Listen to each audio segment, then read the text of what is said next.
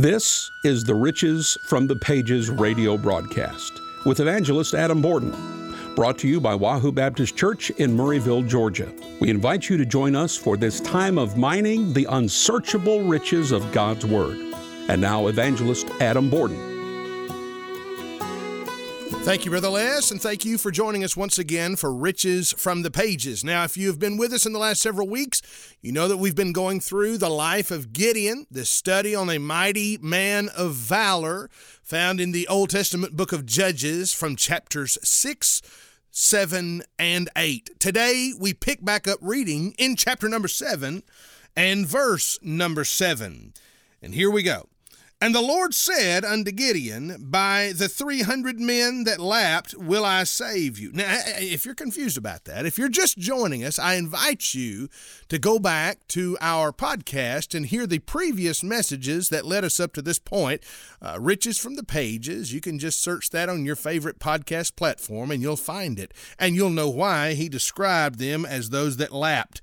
He said, that lapped will I save you, and deliver the Midianites into thine hand, and let all the other people go every man unto his place. So here in verse number 7, chapter number 7, we find the final fighting force of 300 that God has whittled it down to in order to obtain the victory. But notice, we would look at the 300.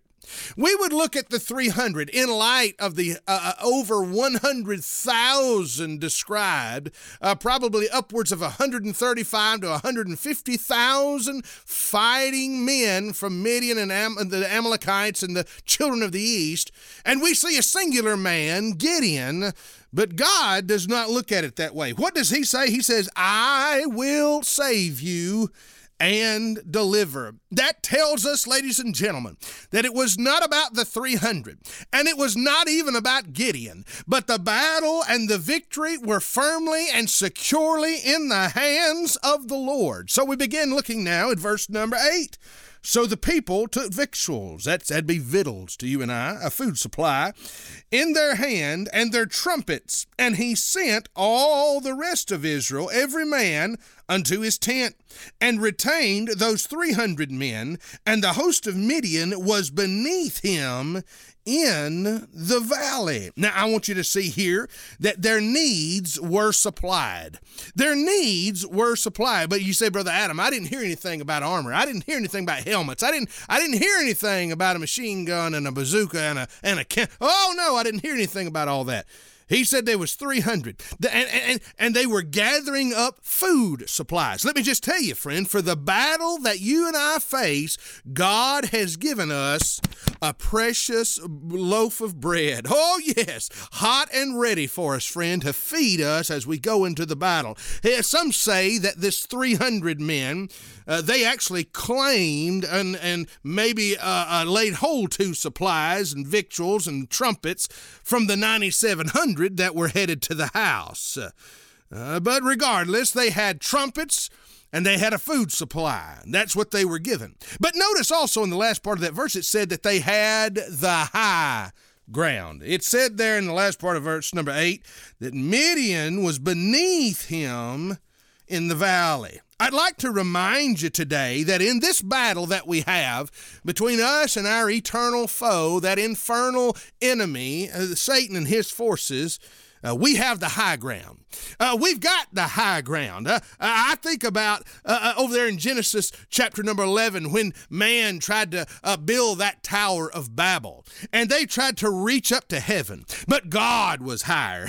Hey, I think about today those monks in Tibet, those Tibetan monks who meditate and concentrate up in those high Himalayan mountains. But we've got the high ground on the monks in the Himalayas. I think about the towers of economic power that exist in our world economy today. Oh, but God gives us the high ground in light of the economic towers of power. I think about the hill called Mount Calvary, and I'll tell you today, my friend, the child of God resides on the high ground of Calvary. And we've got an even higher ground that we can call upon its power, and that's the throne of God in heaven, the highest ground that there is. Let me move on quickly, friend. I want to camp out right there for a little while. Look at verse number 9. It came to pass the same night that the Lord said unto him, Arise, get thee down unto the host, for I have delivered it into thine hand. But if thou fear to go down, he's speaking to Gideon now, go thou with Phurah, thy servant, down into the host. Now, Gideon had his 300 fighting men. Gideon had a word from the Lord. Gideon had the high ground, and Gideon has now a directive from God to go down and spy out, if you will, do surveillance, a very common practice of surveillance just before battle. Said it was the same night. This would have been the nightfall on the day where 32,000 were gathered together in order to hear what God wanted them to do. It would have been the day that it was whittled down, and the fearful would have gone home in the number of 22,000. It would have been the day when 10,000 were separated out to 300, the same day before. There was an individual assignment.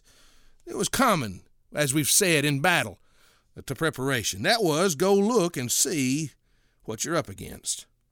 And I want you to notice this in verse number 10. Now remember, before I make this statement, just remember what we've talked about. Just remember how that we have described in detail and by example and through the life of Gideon, that even though Gideon is known as a mighty man of valor, he was very fearful. He was very fearful. He constantly questioned. He constantly tried to make excuse. He constantly tried to get out of what God was trying to get him to do. He was afraid. And notice here in verse number 10, the gracious, long-suffering Lord that you and I serve, just like Gideon did. He said, if thou fear. Oh, how many times have we crawled into our secret place and said, Lord, I believe, help thou my unbelief? How many times have we been out on that ship on life's stormy seas and we see the Lord walking upon the water, oh, but we still fear.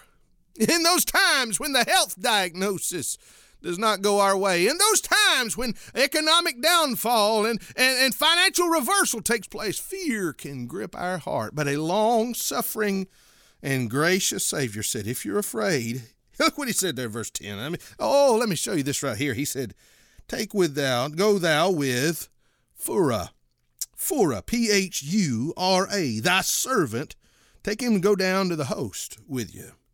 This gracious, long-suffering Lord who knew that Gideon was afraid. He said, take a trusted friend, a specifically and certainly named man, Phurah.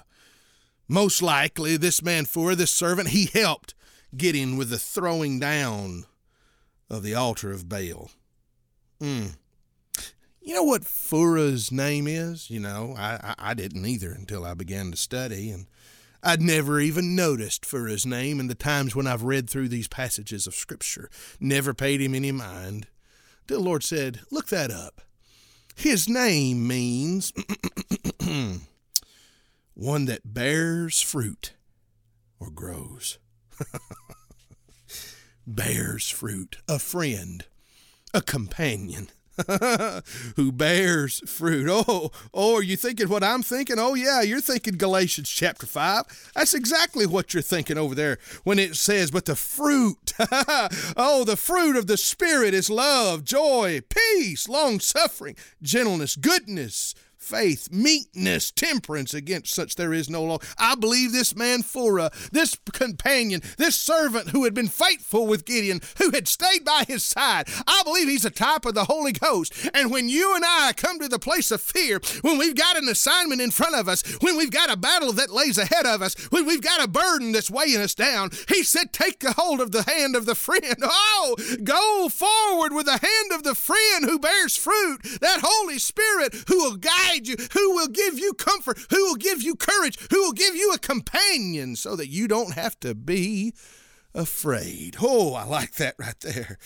Whoo, that companion, that one that sticks closer than a brother. Hey, Proverbs 18:24. There's a friend that sticketh closer than a brother. Oh, he's our comfort. He's our guide. He's our instructor. He's our corrector. Oh, the one that goes with us into the battle. Our furrow, if you will, that one that bears fruit and grows. Oh, I like how he grows inside of me. What did he say? Building upon your most holy faith. Building up yourselves in your most holy faith. Oh, he's a one, that Holy Spirit who builds us, who grows us, and grows up inside of us. And sometimes he wells up to a place of overflowing in our life. I got to move on. I'm just hung right there for just a little bit. Oh, go back and see it yourself. You'll like it as much as I do. Look at verse 11. It says there, and thou shalt hear what they say, and afterward shalt thine hands be strengthened to go down unto the host. Then went he down with Phurah, his servant, unto the outside of the armed men that were in the host. So God is sending him, and he's telling him, there's a forewarned message. He said, Gideon, you're going to hear something that is going to strengthen your hands. What are they going to say? Look at verse 12. Oh, this gets good. And the Midianites and the Amalekites, all the children of the east, lay along the valley like grasshoppers for multitude. And their camels were without number, as the sand by the seaside for a multitude. There was a multitude of enemy forces. You know what I think God was saying? I've got them right where I want them.